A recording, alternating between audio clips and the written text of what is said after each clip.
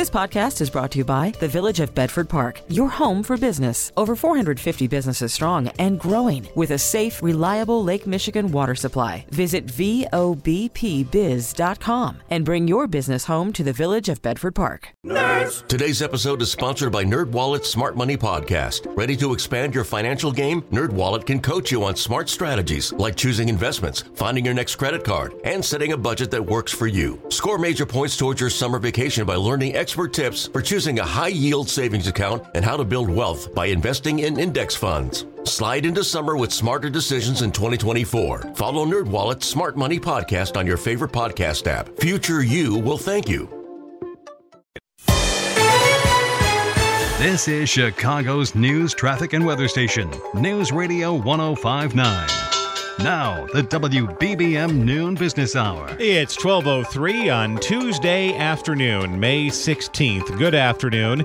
Thanks for joining us on the Noon Business Hour as Education Week continues. I'm Rob Hart. Scams that use artificial intelligence to clone voices are on the rise.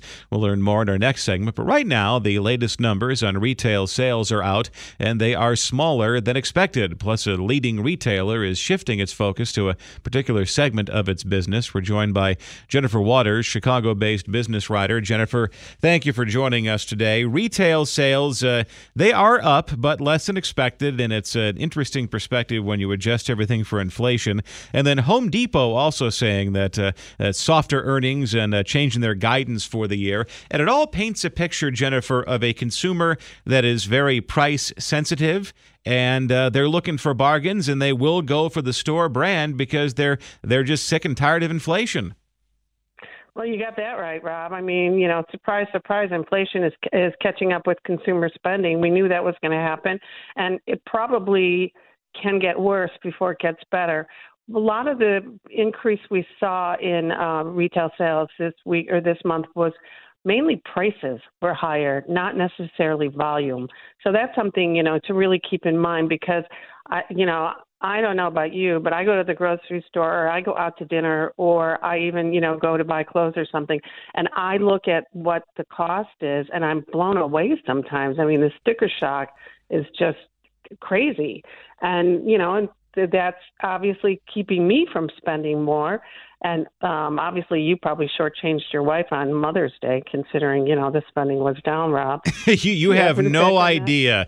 It's not shortchanging her for Mother's Day, but we actually have a vacation coming up later this week because we had to spend a $50 flight credit from United, and that vacation is what vacations cost these days, minus $50. Yes, and and you're going to feel that too when you're out going out to eat or renting a car or doing whatever. You're going to see those prices are a lot higher now than they were a year ago, certainly 3 and 4 years ago. So I think we're going to see a lot of that happen. I mean, you look at the Home Depot sales, which was a huge bummer today, and is really the biggest drawdown on the Dow today because it's such a heavily weighted stock. But, that's a really pullback in spending on homes and such. And you really could have expected that to happen at some point for a number of reasons. One, we all spent a lot of money on our homes during COVID and directly afterwards. Two, we still have a labor issue here in terms of getting things done. Product is and supply is a little bit better, but you can really tell that this kind of stuff is really starting to impact us. And, we still hear a lot of talk about recession and when, if it's already started and if not, when it might start. And I heard a bunch of stuff this morning about, maybe the first quarter of next year, maybe the second quarter, maybe before the year is out.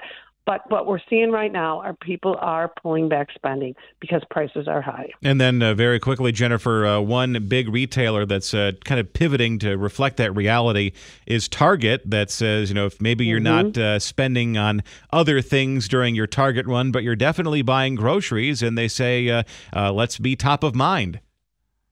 Yeah, Target has been kind of hit or miss on the grocery business for quite a few years, actually, and they've had a couple tough quarters too. Their inventory issues are out of control and such, and so.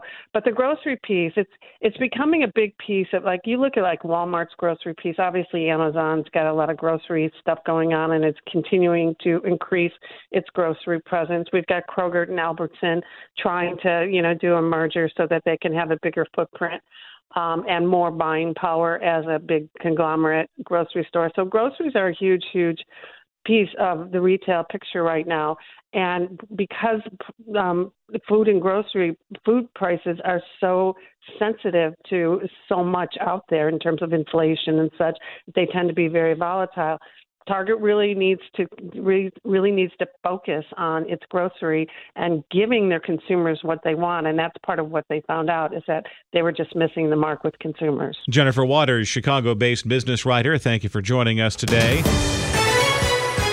Education Week on the Noon Business Hour, sponsored by St. Xavier University for the best in you. News Radio 105.9 WBBM. And coming up next at Education Week, strategies to help track down financial aid for college. Cloning technology and artificial intelligence fueling the growth of voice scams. Let's get the latest now from Jerry Irvine, CIO of Prescient Solutions and member of the U.S. Secret Service Electronic Crimes Task Force based in Chicago.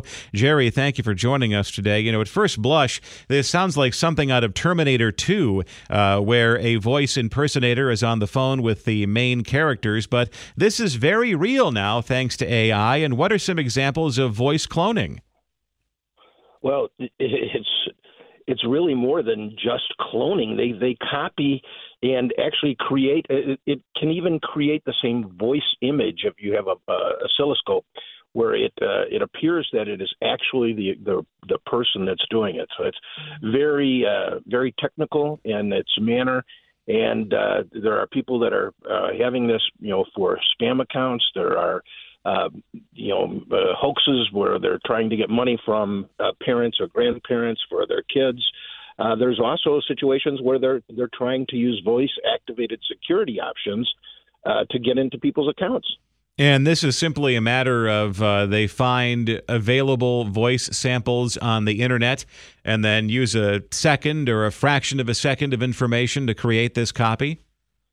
That's it exactly. And they can create, as long as they get a number of vowels and consonants that a person uses, they can create a whole conversation that sounds exactly like the individual that they're spoofing. And what is how do these scams work? How much homework do they do? For example, if they have a vocal sample from a child, and then the scammer posing as your child calls and says, "I'm stranded in some foreign country. I need you to wire money to me right away," and you just got off the phone with that child, and they were at swimming practice. Scam is over. Do they really know where your kids are when they try to pull this off?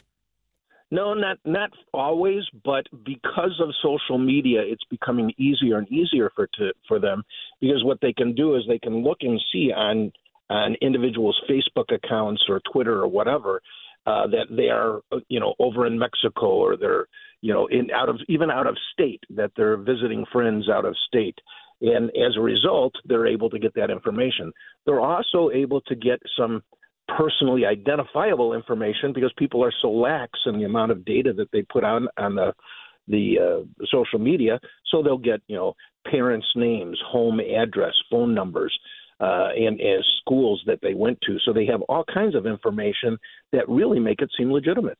So if you are if you want to avoid becoming a victim of this type of scam, do you have to, if you have college-age kids and they have a lot of stuff on social media, do you come up with some sort of passcode or phrase or easily identifiable trivia question to ask this person to suss out whether or not they're the real deal? And that is exactly the recommendation. Much like when we were children, and people would say, if somebody ever says they're picking you up because of me, what is our secret word, right? So a passphrase, a secret word, even as easy as hanging up and calling them back on their own cell, that could solve the issue. So you have to be smarter than the hacker. And these guys are putting a lot of time and effort into it, and we're just getting stuck with it all of a sudden. So it's very difficult to protect yourself. Jerry Irvine, CIO of Prescient Solutions, member of the U.S. Secret Service Electronic Crimes Task Force based in Chicago.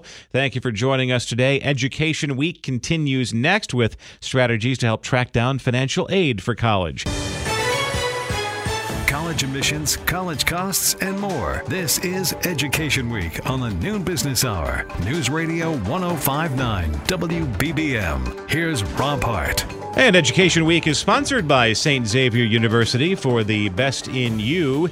Education Week continues, and of course, financial aid is vital to most college students, but it can be a very difficult road to navigate. Let's get some direction from Sue Swisher, Executive Director of Financial Aid at St. Xavier University on the southwest side of Chicago, 103rd Street. Sue, thank you for joining us today. And the notion of paying for college is something that keeps a lot of parents up at night, and you don't even have to have a college-age student to wake up in a cold sweat thinking about it. I mean, my oldest is 9 years old, and already I'm doing some math in my head. How do we make this work? And it sounds like the earlier the better when it comes to doing your homework to find out about the financial aid options available to you.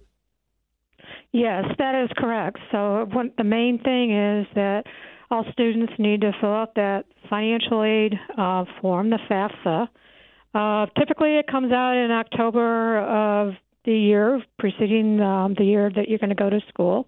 So it's important to make sure you get that application filed because that can open up the opportunity for federal grants, state grants, institutional scholarships, and grants as well. So we do encourage that. And what is the difference between grants that would be you find out you're eligible for via your FAFSA form and taking on student debt? Because I think that's a concern that a lot of people have, both parents and students alike. How much of a student debt tab am I going to have when I graduate? Right. And in terms of the grants are typically all grants are money that you receive that do not have to be paid back. And you want to look at that first. And then there's scholarships. The school institutions may be giving out academic scholarships, athletic scholarships. So you have that coming in as well. Then the next step is, okay, now I need to figure out what it's going to cost to go to a specific school, look at what those scholarship and grant amounts are, and then make that determination of whether or not you want to take out student loans. Perhaps you don't want to take out student loans and you can figure out how to make it work using a payment plan or something of that nature or working to offset those costs. But the financial aid offices, typically, they'll start sending out offer letters after that FAFSA comes in to let the families and the student know exactly what type of eligibility they'll have, what type of out-of-pocket costs they have, so that the families can then make that decision in terms of whether or not they want to take on that student loan debt. And then very quickly, Sue, was one piece of advice that we've been talking about on the show over the course of the year is the possibility of negotiating some financial aid package from a school. And does that work with you if mom or dad unleashes their inner Jerry Maguire to get the best financial aid deal for their student?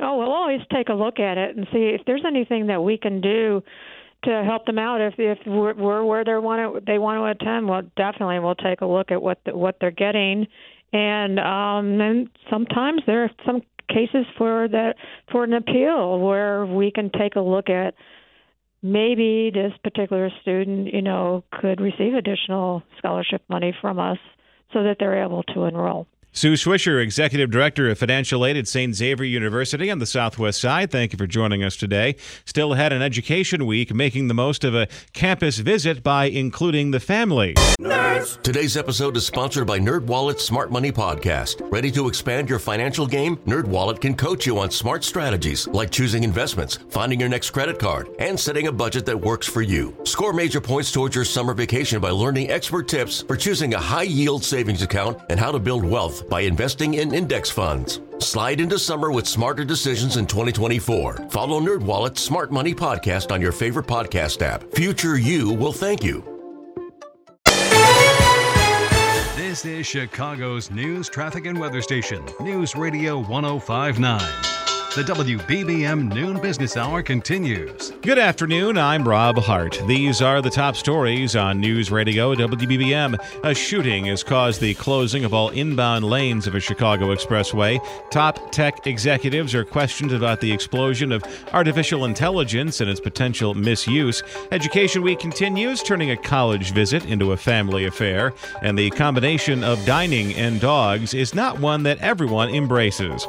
WBBM Business. The markets are mixed right now. The Dow is down 236 points. The NASDAQ is up 17, and the S&P 500 is down 13. 74 degrees right now in Chicago under mostly sunny skies at 12:31. We have breaking news right now. A midday problem, a major midday problem for drivers heading into the city from the west side and western suburbs. Let's get the latest now from Neil Fiorito in the WBBM Traffic Center. Rob, at around 11:50 this morning, we got word of someone that shot into another vehicle. This is on the inbound side of the Eisenhower near Cicero, and it turns out the two victims were transported to an area hospital in serious condition. So the inbound side of 290 is shut down between Austin and Central. If you're stuck in the traffic near the area, the left lane is getting by for right now. Stay with us for the latest. Neil Fiorito, News Radio 105.9 WBBM. And we will have traffic coming up at 12:38. The Senate Judiciary Committee is holding its first in a series of hearings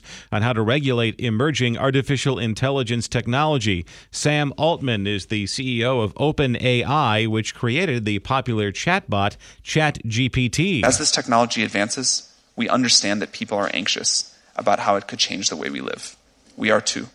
But we believe that we can and must work together to identify and manage the potential downsides so that we can all enjoy the tremendous upsides. Altman is proposing the formation of a U.S. or global agency that would license the most powerful AI systems and have the power to take that license away if warranted.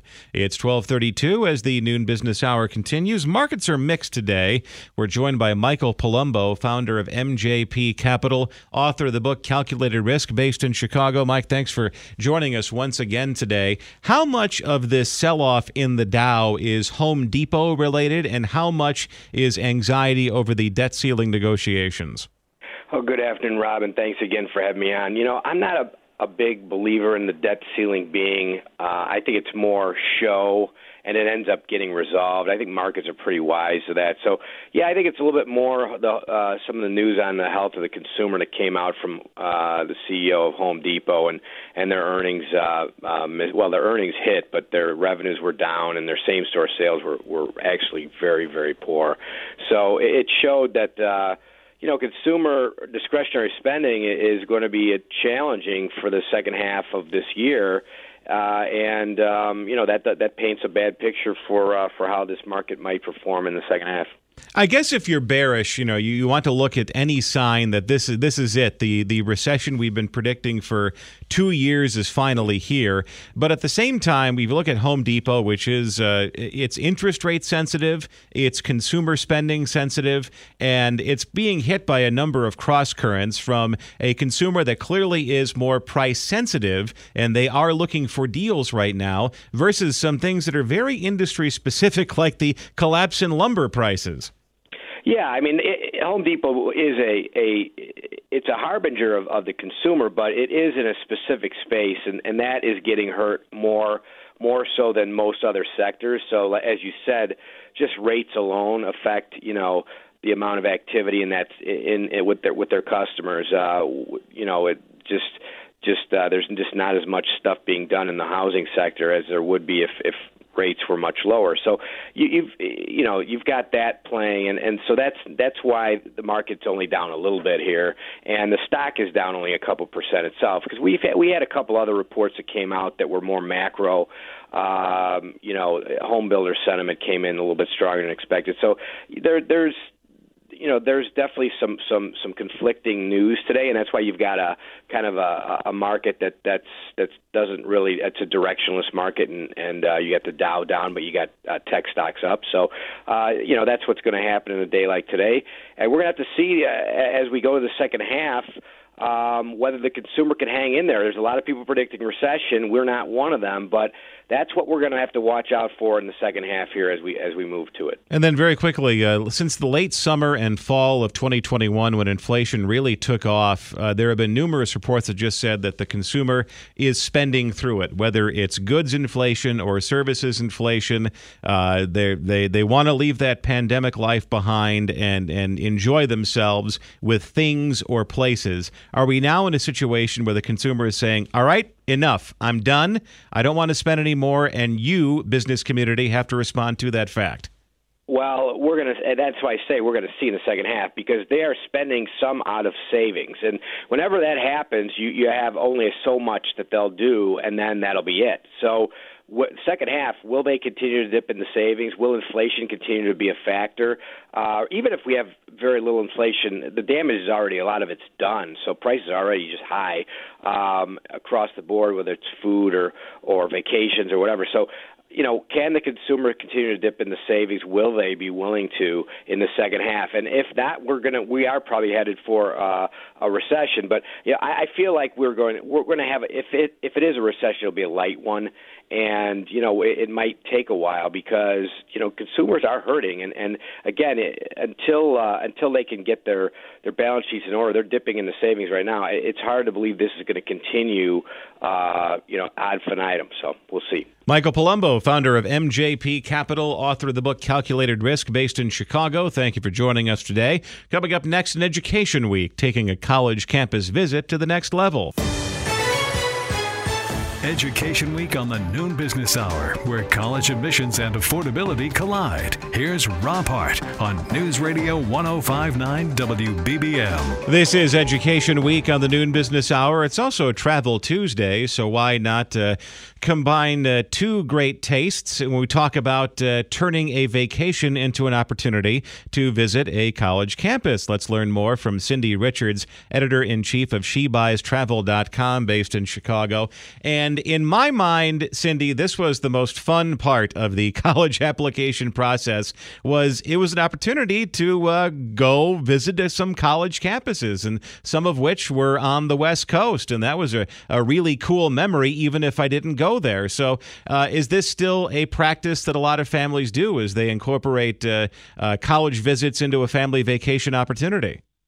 Absolutely. And I think it's the absolute right way to do it, because for a couple reasons. One, you want it to be fun. So a vacation is more fun. And then you slip in a college visit or two while you're in the neighborhood. But secondly, and I think as the mom of more than one kid is equally important, you can take the siblings to the college visit as well. And you don't have to go and do it that same college again when the younger kids are ready to go. And then what's kind of a good rule of thumb when it comes to mapping out a college campus visit? Because in my experience, it was one trip, one school. You went to Washington to go see Georgetown. We went to St. Louis to see WashU. And then we flew out to Los Angeles to see the University of Southern California. And when it was all said and done, I went to Marquette, which is a 2-hour drive away from Chicago. And if you want to fly somewhere, does it make sense to schedule maybe 2 or 3 campus visits to get the most bang for your buck? Yes, I think what you want to do when you're starting out is you want to look at different kinds of schools. So I would start with a road trip, frankly. So plan a road trip where you're going to look at a small private school, a sort of a mid-size school, and then a big school like the University of Illinois. So you can get a feel for the kind of campus each one is going to be. That will help your child narrow down, are they a big school kid or a small school kid? Then once you know that, you can figure out what specific school in that type of university your child would want to attend. And maybe it is WashU. So you go to St. Louis and then you look around that area and see what other schools are there that you can look at. you want to be really careful, though, because you don't want this to turn into the Baton Death March, so that you're doing one school in the morning, another in the afternoon, and then the next day 2 more, and then 2 more. And then by the end of it, you're like, wait, was that the school I liked or not? Right, yeah. All the purposeful. quads just blend together if you go, Exactly. 2 or 3 different campus visits on one vacation. And then you mentioned bringing the siblings along just so you don't have to do it again when their time comes. But let's say you do have a sibling who's 10, 11, 12 years old. How do you keep them engaged? And when you're talking about college visits and class opportunities, some things that may just fly over the head of a 6th grader.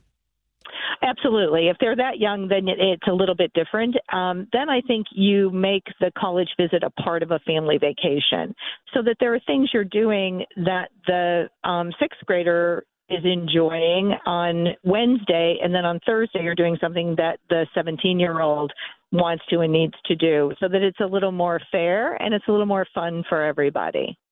Cindy Richards, editor-in-chief of SheBuysTravel.com, based in Chicago. Thank you for joining us today. Join us tomorrow for more of Education Week, when we'll discuss technology careers and negotiating college tuition. And still to come, bringing a dog to dinner. Education Week on the Noon Business Hour, sponsored by St. Xavier University for the best in you. News Radio 1059 WBBM. Outdoor dining season in Chicago can sometimes include an extra guest, the family dog. That doesn't appeal to all restaurant customers. Let's discuss the potential issues with Doug Roth, founder and president of Playground Hospitality, based in Chicago. Doug, thank you for joining us today. And we're having this conversation for a couple of reasons. One, the weather's nicer. It's outdoor patio season, and you might see a couple of dogs enjoying the complimentary water dish that some brunch places put out on Saturday and Sunday mornings. And then we also have a new change in regulations regarding dogs and outdoor dining from the CDC or the FDA.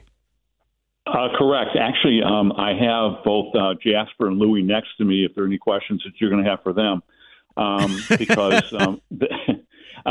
they are, as it happens, because it is sort of important for our conversation.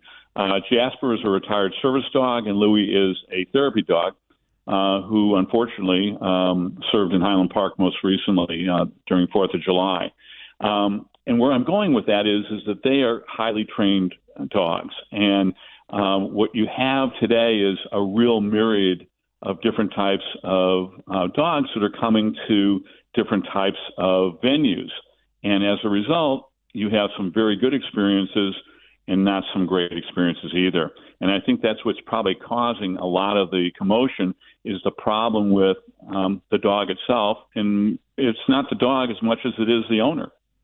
And then obviously from a restaurant owner's perspective, your dog policy is kind of evolving based on your experiences with your customer base, because some people appreciate the ability to go take their dog for a walk and then maybe sit down for a glass of wine or a glass of beer, or maybe have a quick bite of something before moving on. But you do have a lot of dogs in some places, and you have a highly trained service dog, but someone may have a rambunctious puppy who gets very excited around other dogs. You might have dogs that don't know who will go to the bathroom at any place or time inside the eating area. You have customers who could be afraid of dogs, children who are uncomfortable around them. And as a restaurant owner, you got to balance all of these considerations. Really good point. And I think, again, it goes upon the owner to understand no differently than your child, and that is know your dog. And if, in fact, that is what your dog is, and the fact that he does or she does get very excited around other dogs, not a really good idea to bring it to a restaurant. And if you are bringing a dog to a restaurant, be cognizant of other people around you. I compare it in some ways to the flight that I had yesterday with a kid that was behind me. Again, that's the situation of the parent's responsibility. And it's your responsibility as the dog owner to make sure that the dog is under the table or that it's not in the way of necessarily the path. I can't tell you how many people, that trip over dogs because they're not necessarily, or let me put it another way, they are in way of the guest. And really it is for the purpose of the guest dining and secondary to having your pet there. And listen, there are dog-friendly restaurants like the Lazy Dog Restaurant Group, which is all over the country, and they have a specific outdoor patio that is built for dogs, but it's really well thought out. And as a result, you have obviously people going with their pets.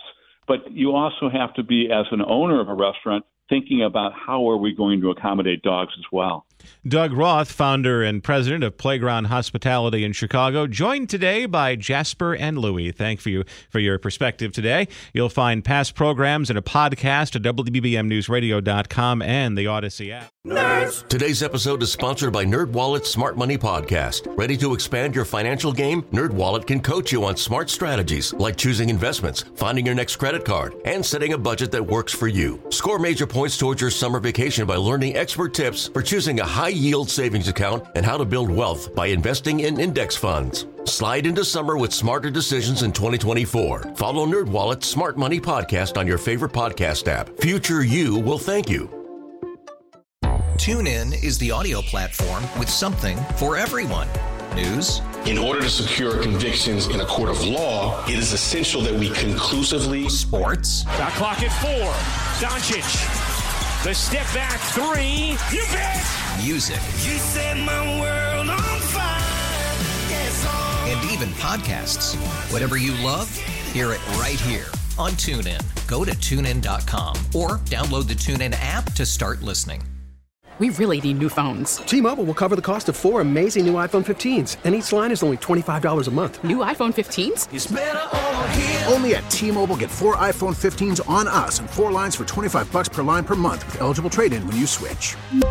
Minimum of 4 lines for $25 per line per month with autopay discount using debit or bank account. $5 more per line without autopay, plus taxes and fees. Phone fee at 24 monthly bill credits for well-qualified customers. Contact us before canceling account to continue bill credits or credit stop and balance on required finance agreement due. $35 per line connection charge applies. See T-Mobile.com.